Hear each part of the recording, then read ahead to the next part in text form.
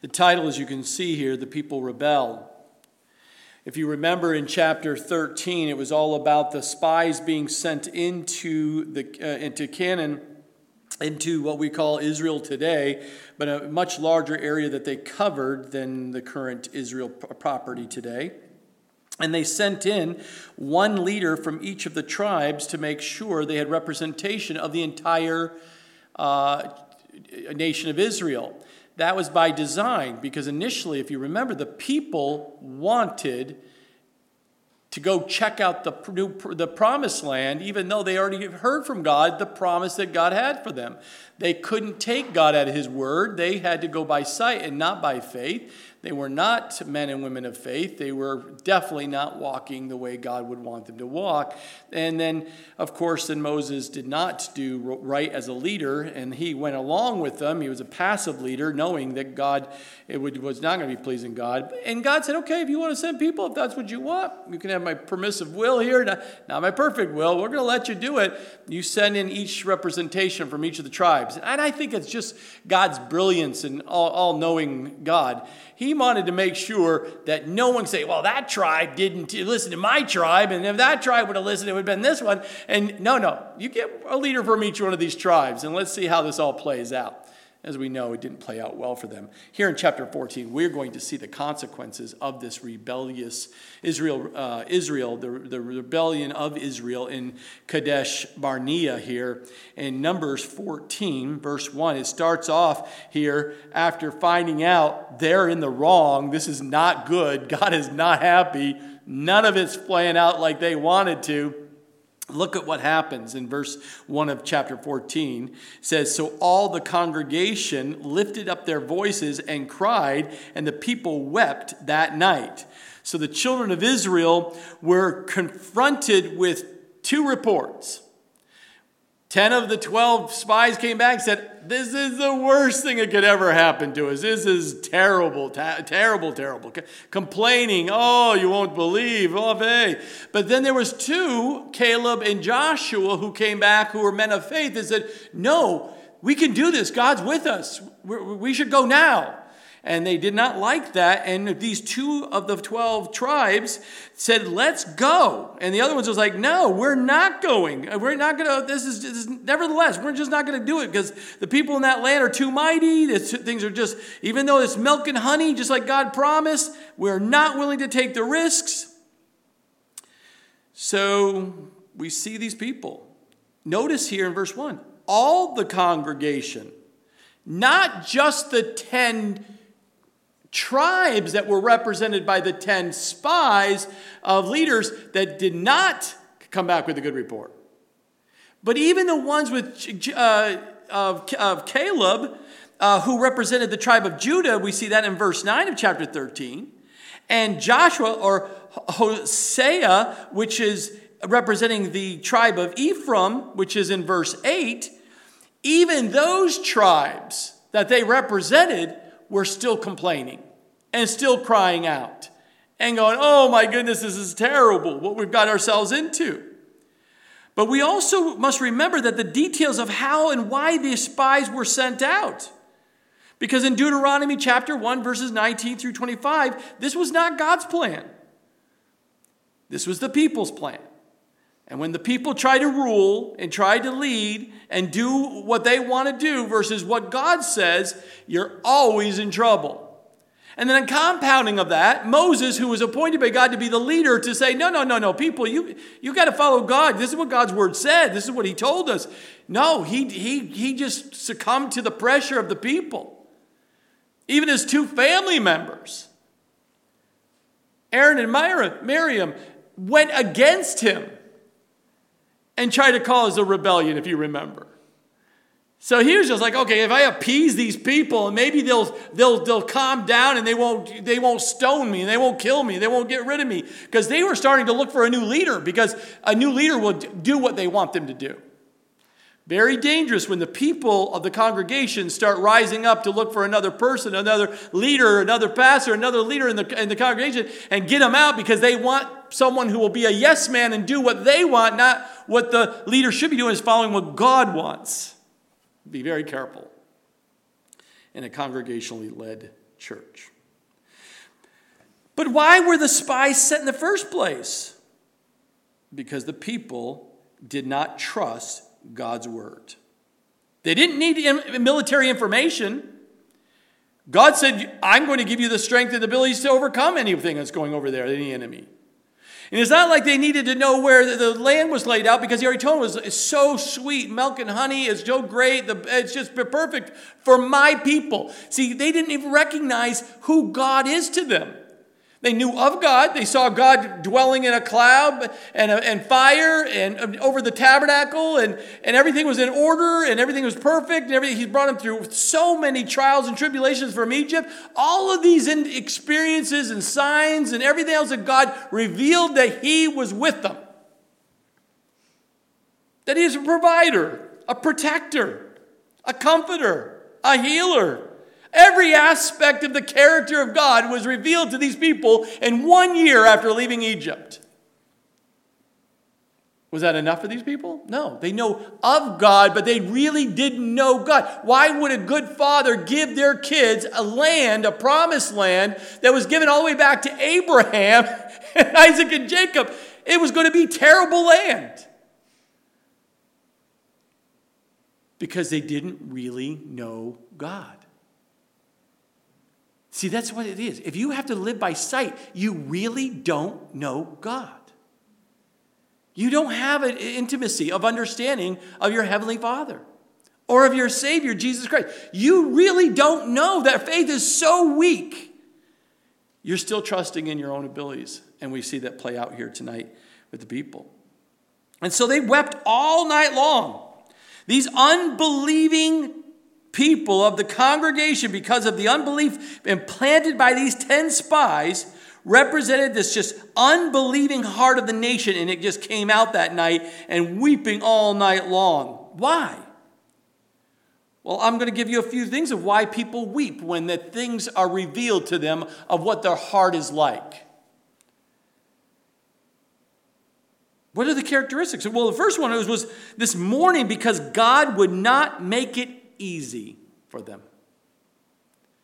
They were mourning because they knew this was not going to be easy taking the promised land. This was going to be a difficult life. Isn't God supposed to give us some perfect, easy life? Is that what that's supposed? I thought that's what it's going to be like following God. And when you realize it's not, and God never promises you that, you will mourn, you'll weep and cry, because God is not making it easy for you to live this Christian life. The second one is it was mourning filled with resentful attitude towards God. They were blaming him for their problem. It was their problem. It wasn't God's problem. God had his part all set up. It was their problem for not having belief. Denying that he is a loving father who cares for his children, who knows what's best. They did not believe that. Oh, they could always say it. Oh, I trust God. Oh, I believe in God. But their actions and their words do not line up with that at all. And they were mourning. It was mourning that gave into the feeling of unbelief and fear. That's another reason why people cry. When all of a sudden they're overwhelmed by unbelief and fear, mourning that allowed these feelings rule in one's life instead of faith and being grounded. It'll be an emotional mess. Fear will fill you. Unbelief will fill you. It's a sign that you're living by sight and not living by faith. Here they're clinging to the feelings of fear and mourning and just plain sin and rebellion is just pouring out of their lives, and they're just clinging to their feelings, and it's sin that they're clinging to. Because rebellion is sin.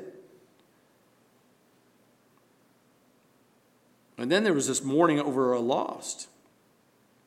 See, we usually mourn because something has died. But notice, here God was trying to cause something to die. It was their flesh. He was trying to get them to die of their flesh and stop living by sight and stop trusting in their own strength. To die of that sinful nature, the old man, that old covenant sense in their lives. God's trying to work that out in them, and Israel mourned because they wanted the old life, the old man to live and not die. They wanted control. They wanted what they wanted when they wanted it. And that's why people of unbelief and lack of faith, or no faith at all, will mourn through the night. And so here Israel stood barely even a year out of Egypt on the doorstep of the promised land that God promised them. Over 10 chapters we've covered, talking about the promised land and getting them prepared for the people for the promised land. God put in order, organization, cleansed them, purified, set apart, blessed, protected, delivered. Put everything in order, guidance, tools for them to use to help them, everything. Was that enough? No. Because unbelieving people are never satisfied. Never satisfied, never content. Always looking. Critical spirit, always looking for something to blame someone else or justify their emotions. But God invited them to take the land. Let's go. But they rebelled, and now they're mourning. They had a beautiful gift from God of the promised land, a promise of rest and all the promises that God had for them through this. And they rebelled. Then we see in verse 2, and the children of Israel complained against Moses and Aaron, and the whole congregation said to them, if only we had died in the land of Egypt. It's so emotional. Or if only we had died in this wilderness. Why has the Lord brought us to this land to fall by the sword, that our wives and children should become victims? Wow, they're really pouring it out, aren't they? But when you look at those verses right there, the children of Israel were literally, they didn't go right to God to complain, did they? They always go to the leaders. They immediately went to Moses and Aaron, complaining. Never go right to God. No. They went to them. The whole congregation, not just the 10 tribes. The whole congregation. Only 2 men that didn't go. Caleb and Joshua. And they then poured out what's coming out of their heart of only we would have died in Egypt, meaning we should have never left. We should have never listened to God and followed what God wanted us to do. That's what it means. And then once they took that step and went out and tried God, then you look at the next statement. Why wouldn't you just had died here in the wilderness? I'm done with this whole living for God moment. Because it's not turning out the way I wanted it.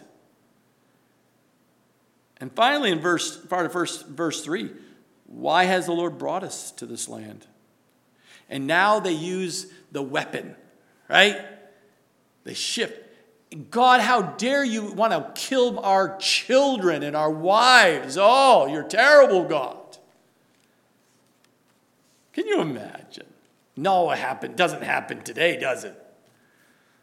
Blaming God for your mistake, for your bad choices, for your wicked way of living, your selfish living, and then you turn around and indirectly blame God and how it has the impact on, look at my kids now. If I wouldn't have followed this Christianity thing. No, it didn't work for them. It's not going to work for us today. See, their murmuring was directed toward Moses and Aaron, but God knew it really was directed against him. You can blame everyone else, but God knows who you're really blaming. Because the vision that Moses and Aaron was doing, what they were following, was not their own vision. It was God's vision given to the leader of that tribe, that congregation, that nation of Israel, and they were just doing what God told them to do. So when you go against the leader's vision that God gave them, you're indirectly or directly going against God yourself and murmuring and complaining against him because you don't like the vision. Hello? And that's very sobering, because when you sit there and complain against the leader that God has given a vision of where it is and it's in line with the scriptures and moving in the direction, and you don't want to do that, you're going against God. You're not going just against the leader. You're messing with God. And that's exactly what they're doing here. Because we see it right there in verse 9 when we get there, that Joshua and Caleb knew, only do not rebel against the Lord. You're rebelling against the Lord. And in verse 11, we'll get to it, we see that the Lord himself says, how long will these people reject me? They weren't fooling anybody. They weren't fooling Moses, and they certainly weren't fooling God in regards to their drama that they were playing out in their emotions. The challenge of faith before the people seems so great. If we only had died. Well, guess what? We're going to find out that God actually gives them what they say. And tragically, this whole generation of adults, the rebellious rebels, unbelieving hearts, will be completely wiped out. And they asked this stupid question: why has the Lord brought us to this land to fall by the sword? This is what we call the deep state rebellion. The deep state. Blaming Almighty God for thinking he doesn't know what's best for them, for his people. You know, some people, when they get counseling, it's a healthy thing to sit down and really just pour out your heart of really where your thoughts are and what's going on in your heart and coming out of your mouth, so you can kind of go do that. But you have to understand, when you're sitting there just pouring out, just murmuring, complaining of what God has done, but indirectly saying it through other people, and that's their fault, is why I'm in my positions and not God, you know. You really have to understand what you're doing. That all these feelings and just pouring out and just letting all the dirt just come out of the heart and just from your mouth, and think you can be justified from all those feelings? That God doesn't know what's best and what God's doing in your life is not a good thing and working through things? Be very careful what you're spewing out and complaining about God. Indirectly, maybe through other people. Blaming everybody else in your life, but really you're saying, God is the one doing this to me. And then you start using your children and your wives or your children and your spouse because of your unbelief. Guess what? All the adults will get wiped out, but the children will be the generation that will inherit the promised land. Oh, you're going to have all our kids die in the wilderness. No, God's saying, no, you're going to die in the wilderness. Your children are going into the promised land because I can bring them through and build them up and get them prepared. Then what at the end part of verse 3, would it not be better for us to return to Egypt? See, there's the real root, isn't it? We saw that before earlier on in the chapters. I think we should go back to Egypt. I should go back to the old life. I should go back and live the way I used to live. This whole Christian thing, this whole living out here and trusting God and by faith. Oh no, I think we should just go back into the world and trust my abilities and my work ethics, my knowledge, my understanding. All these other things that you were lying, that got you into slavery already back then in your slavery of sin. They were in slavery. That's a slave mentality. They were being the Egyptians were cruel to these people. And they were willing to go back to that slave mentality. People are freed from their sin, but if they don't, it doesn't work out exactly the way they want to because they just don't agree what God's doing. They would rather go back to the slave of sin that they used to live by and think it's better. It's insanity, I know. But I've seen it played out more times than I even care to even try to count.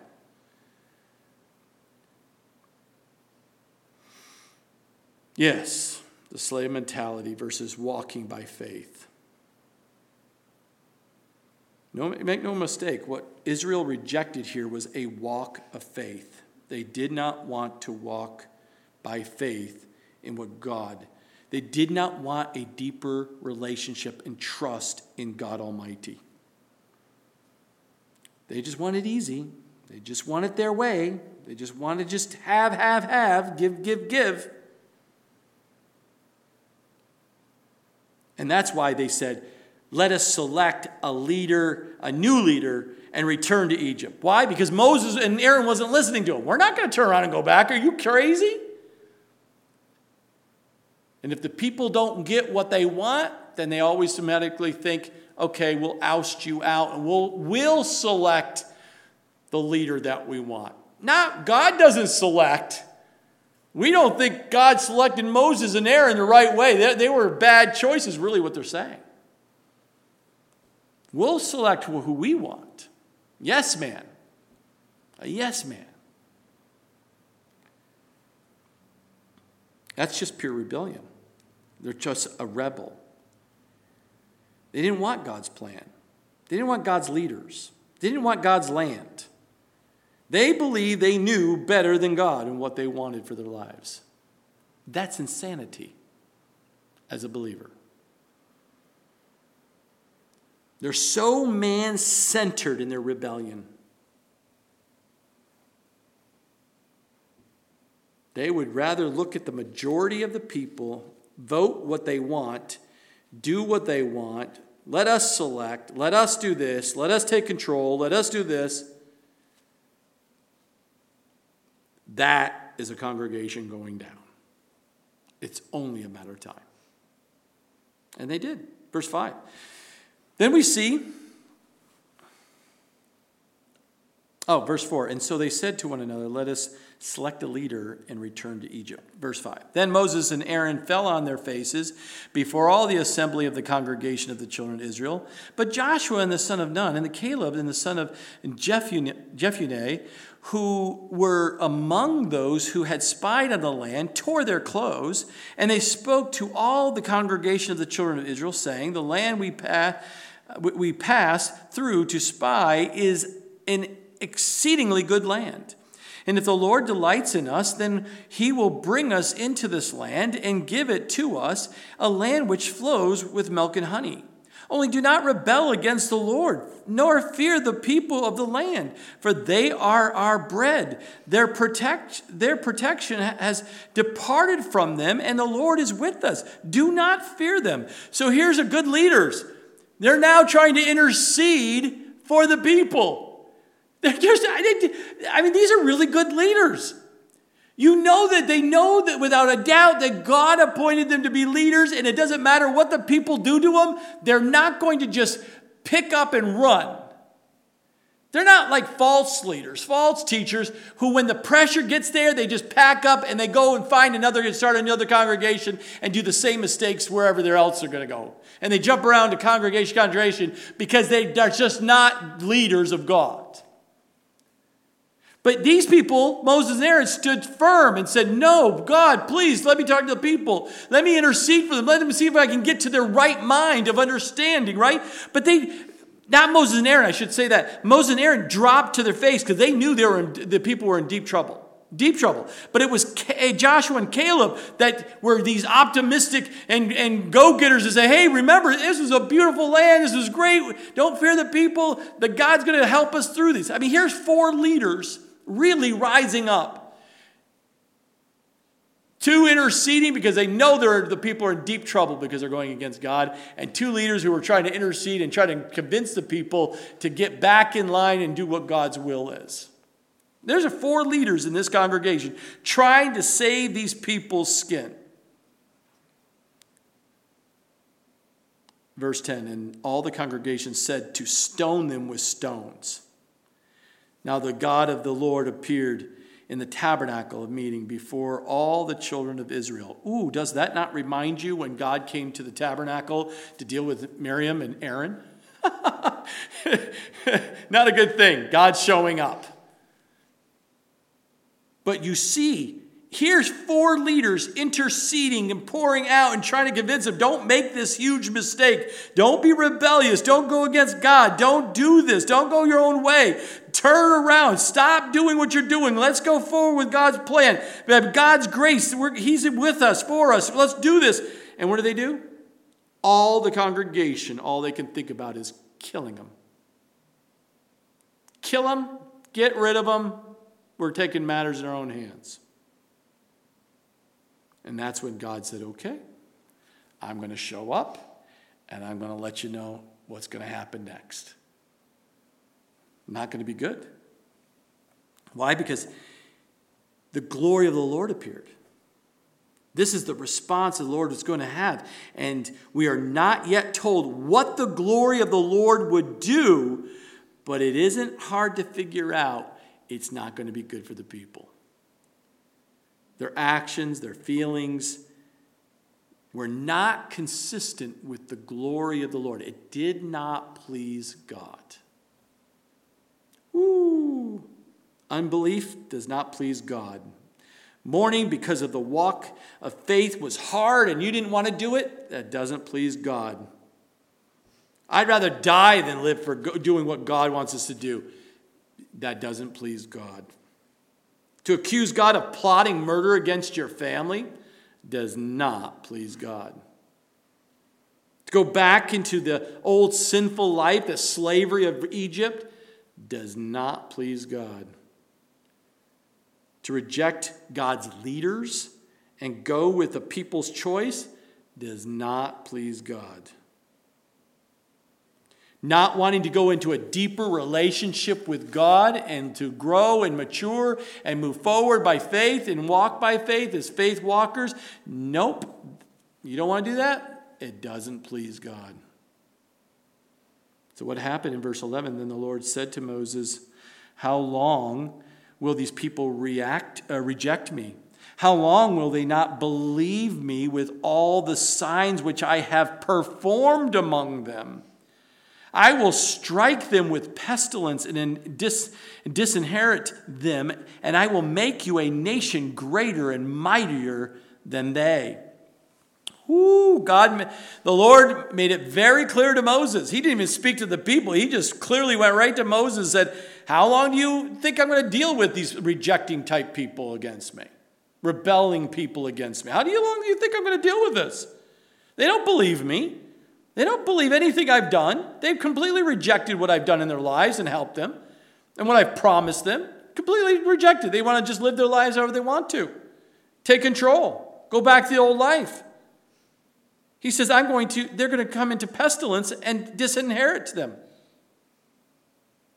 And I will start all over and create a new nation, a whole new nation, greater and mightier than what we have right now, that was established through the promise of Abraham, Isaac, and Jacob. He's saying, Moses, we're going to start fresh. Everything I promised to your forefathers, we're going to start fresh, and it's going to start from you. Wow! Can you imagine the heaviness of that? Moses was used by God to write the first 5 books of the Bible. He knows what God has promised and all the stuff he said to Abraham all the way down. And now he's telling Moses, we're going to start fresh. I'm going to wipe everyone out, and it's going to start with you, and it's going to be a whole new nation that's going to be even greater and better. What do you think Moses was thinking when he heard that from God? That'd be heavy. Heavy. But God was real about this. God wasn't playing a game here. We have rebellion people. And I'm going to deal with this. I'm going to bring judgment upon them. They asked to die in the wilderness. They're going to die in the wilderness. They didn't want to follow me? That's fine. They're going to be gone. And I will fulfill my promises because God says I'm going to fulfill my promises. He's going to do what he says he's going to do. And that land will be given to his people. The blessings that was promised to Abraham, Isaac, and Jacob now will come through Moses instead. This is huge. Remember, Moses had a similar offer made to him, if you remember back in Exodus chapter 32, verses 7 through 14. Back then, God said, Moses, we're going to start fresh with you, man. But you remember Moses' reaction? He didn't even entertain that idea. He did what back in Exodus? He interceded for the people. Oh, no, God, please. Please have mercy and show grace and long suffering. Please, don't wipe out your people.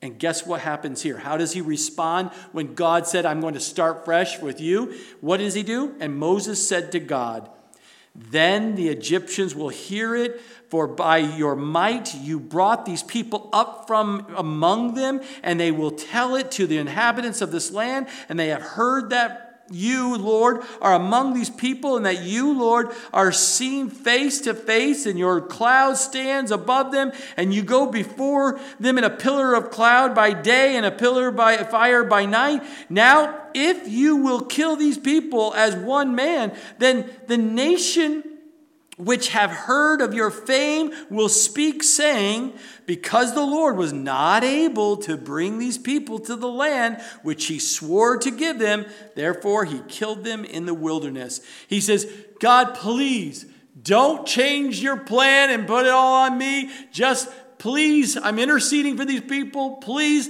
can we do it a different way here? Because the people, it will have a bad connotation out to all the inhabitants. They'll say this God is not strong enough and good enough and wise enough to bring a nation of people that he promised to bring in, and he had to start all over. Would that be a good testimony? I can hear Moses trying to, please, God, don't put it all on me. This is your glory that we're talking about.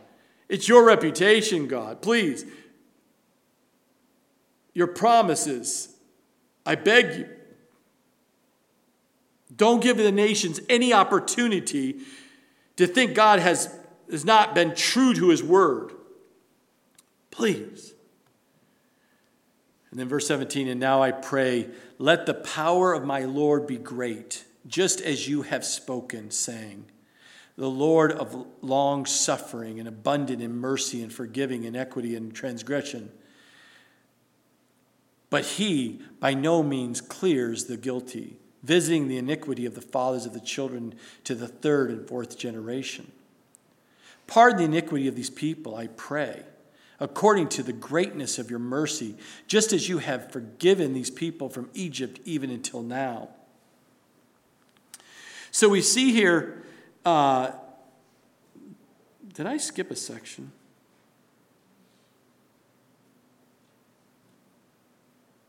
Did I skip 13 through 16? No? I don't know why I felt like I just missed something in my mind here. But notice here, he's saying, I pray. Pardon these people. Pardon these people. Pardon what is going on here. Moses glories in the power of God. He knew who his God was. But asked that God would use his power by showing mercy and long suffering and forgiveness to these rebellious people in Israel. These lists that he talks about here, mercy and forgiveness and long suffering, all that, that's also noted noted here in verses 18 and 19, are basically almost quoted the exact same thing back in Exodus 34, verses 6 through 8, that was he said back then to God. You've revealed yourself through your word, Lord. Your word declares who you are, Lord. Now, Lord, please act towards Israel according to who you are and declare yourself to be in your word. And let's keep moving forward with this, Lord. Please. Pardon these people. Pardon their iniquity of these people. That was his prayer. There would be a pardon going on here. Can you imagine, as a sinner, what is the most beautiful words when you are locked up because of your sin, that you've been pardoned? You're locked up in jail. You're in bondage. And someone says you've been pardoned. You've been set free. What more beautiful words could you ever hear? And that's what Moses was saying to God.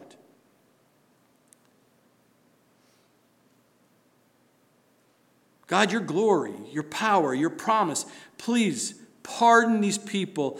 Give them a chance. Set them free.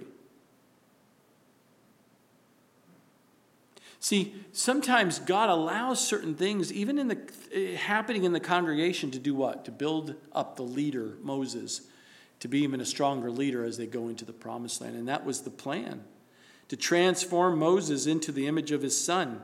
Just like we see in Romans 8:29, God uses and allows things in our life to build and transform us to be men and women of faith, to continue to move forward in doing what God's called us to do. Then the Lord said, I have pardoned according to your word, verse 20. So right there, think how important those words are right there. You just ask God by prayer and talking, interceding, God, please pardon these people. And what does he answer his prayer immediately? Then the Lord said, I have pardoned according to your word. According to whose word? According to the prayer of Moses. You want to know there's power in prayer? And you're interceding for other people? Looking and asking God to pardon them of their sin, to set them free, to be born again, to be intercede for them. And you can see that God listens and actually did according to Moses' word. Because the heart of Moses and his method of interceding for others was successful because he had the right attitude going to God. These sweet words of any sinner wants to hear. God, please pardon them. They're so foolish. They really screwed up. But can you please pardon them?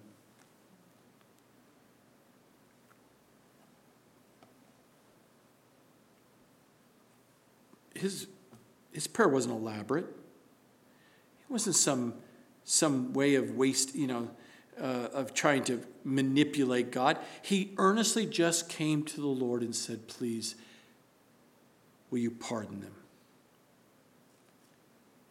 And Moses listened and heard God say, I pardoned them according to your word. I think that's really powerful. Because if prayer is something, like a lot of people think prayer is some elaborate game that God has us play, or some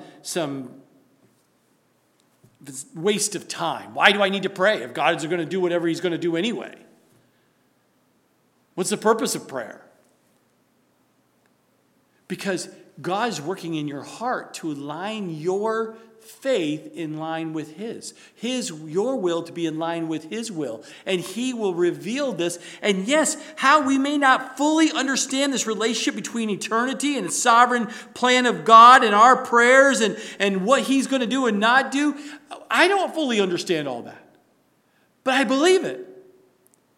I know God says to come to him and pray and ask and keep asking. And in this case, God made sure, I will pardon according to your word, the power of prayer.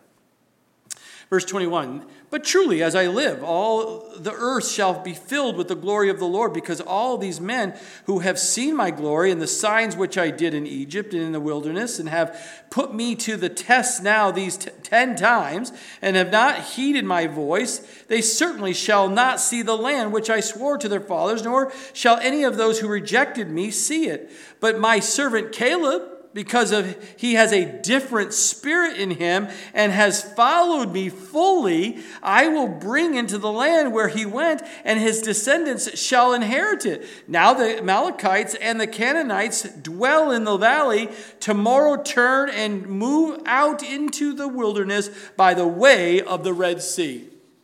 So we see here in the verses here that God says, okay, all the earth shall be filled with the glory of the Lord. God's response to Israel was fact. It says, you're going to get what you asked for, and there are consequences for your unbelief. And yes, we will show you mercy and pardon and not take you out immediately. But you're not going to see the land that I swore to your fathers. Nor shall any of those who reject me will see the promised land. But I'll let you continue to live until you die.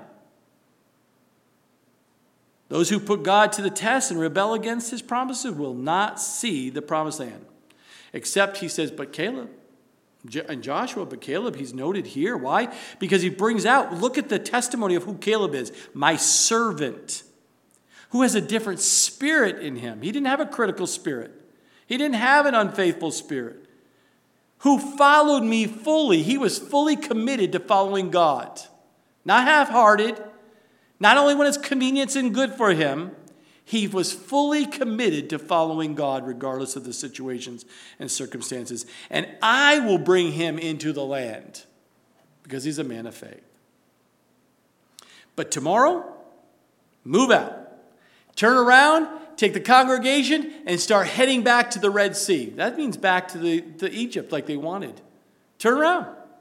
You're right at the doorstep to go into the promised land. Nope, turn around. You're going back to where you belong. That's what you want. Let's go have you taste what it tastes like to go back to the old life. And look what happened. God had brought to them to this threshold, this moment, this doorstep of the promised land. And God will send them back into the wilderness. And they were backing toward the Red Sea.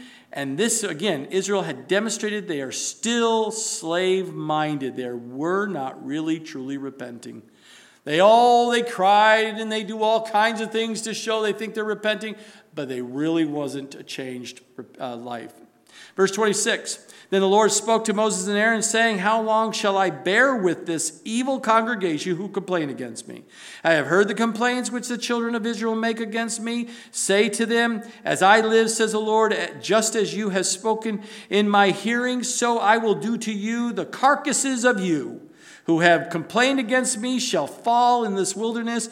All of you who were numbered, according to your entire number, from 20 years old and above, and everyone who was that adult and above, who could be warriors, who were counted for, if you remember back in the Numbers and in Exodus, of being counted for, except for Caleb, the son of Jephunneh, and Joshua, the son of Nun, you shall by no means enter the land which I swore I would make you dwell in, but your little ones whom you said would be victims, I will bring in, and they shall know the land which you have despised. So they despised going and doing what God wanted. They despised what God had for them. Not a good thing.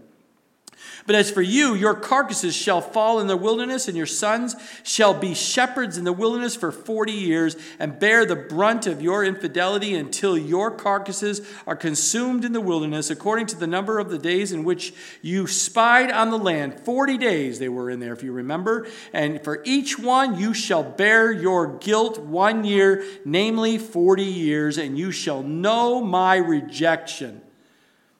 A year for every day you were in, you're going to be rejected.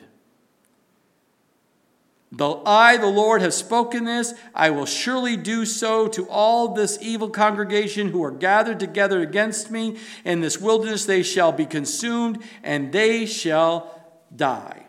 So it's very clear. The whole entire adult generation will die in the wilderness, and they will wander for 38 years, plus the 2 years that's been consumed already, total of 40 years in the wilderness. That whole generation is going to die. And their children will go into the promised land just as because they're going to be brought up and learn and grow in their trust in the Lord. A test for sure. Verse 36. Then the men whom Moses sent to spy on the land, who returned and made all the congregation complain against him by bringing a bad report of the land, those very men who brought the evil report about the land died by the plague before the Lord. But Joshua the son of Nun and Caleb the son of Jephunneh remained alive of the men who went to spy out the land. He did not... I'll talk with the congregation who's murmuring and complaining here, but he still held those leaders immediately responsible. It brings you back. If you're a leader for God who is going to teach the word of God, you are going to be held what? More responsible, aren't you? There's a harsher judgment if you go against God. Here, it was a clear indication. Those 10 spies who went against God, they led the people who God came back with a bad report, did not do what God called them to do, they immediately died. Harsher judgment. The rest of the family, they wandered in the wilderness for the next 38 years, waiting for them to die off of old age, and then the children went in. Then Moses told these words to all the people of Israel, and the people mourned greatly, and they rose early in the morning and went up onto the top of the mountain, saying, "Here we are, and we will go up to the place which the Lord has promised, for we have sinned." And Moses said, "Now why do you transgress the command of the Lord? For this will not succeed. Do not go up, lest you be defeated by your enemies, for the Lord is not among you. For the Amalekites and the Canaanites are there before you, and you shall fall by the sword. Because you have turned away from the Lord will not be with you." But they presumed to go up to the mountaintop. Nevertheless, neither the ark of the covenant of the Lord nor Moses departed from the camp. Then Amalekites and the Canaanites who dwelt in that mountain came down and attacked them and drove them back as far as Harmon. So here they are, congregation. God just told them, take them, turn them around, send them back toward Egypt to the Red Sea. Get them away from the promised land. What did the people do? No. We're going into the promised land anyway. We're going to go do it our way. We're going to take this responsibility and we're going to do it anyway. And we're going to go up to the mountaintop and we're going to conquer and we're going to get what God promised us. Hello? Who do you think you are? What did Moses and the leaders say? Don't do it. God's not with you. The ark's not with you. God's presence is not with you. I'm not leaving with you. I'm not leaving this place. I'm not going anywhere near that place. And guess what? The Amalekites, the Canaanites, they're going to drive you out. You're going to die by the sword. You're doing it on your own. You're going to die. And sure enough, they did it anyway. They tried it. Even though it was totally rebelling against what God's word said. You're not going. You're going back into the wilderness. That is a rebellious heart. When someone says, I know what you're telling me, but I'm going to do it anyway, it's a rebellious heart. I know what you tell me, but I don't believe you, and I think it's a bad idea, and it's critical, and I'm going to go against it anyway, even though it goes against the word of God. That is a critical spirit. That's not a man of faith. That's not a woman of faith. They wanted to make it all better with their religious works or words by their own hearts that were not changed. They were just going to do their own initiative, do it their own way, and go, even though it goes against God's will and God's way, hoping to reap the same blessings that God had promised them earlier, if they did it God's way. And Moses said, it's not going to work. You're not going to succeed. You're going to die. And that's exactly what happened. It did not succeed because God was not with them. And it's a promise all the time, even as a leader in a congregation. When people rise up and want what they want and when they want to do it and go against what God's vision has in speaking to you through to lead these congregations, and anyone who rises up in rebellious and critical hearted stuff, God will remove. Don't have to sit there and figure out how to deal with the people. God is going to remove them and turn them around, send them back, and take them out because of the rebellious spirit. No man of faith. And trusting what God's doing in and through those people.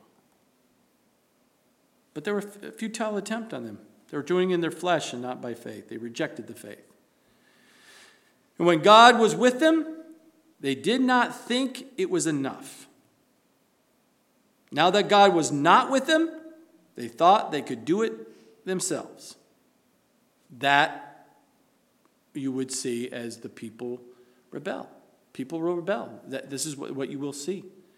Happened then, it happens still today. May we not have hearts, rebellious hearts. May we be committed to fully, like Caleb, the right spirit, fully committed to God, trusting in God by faith and not by sight.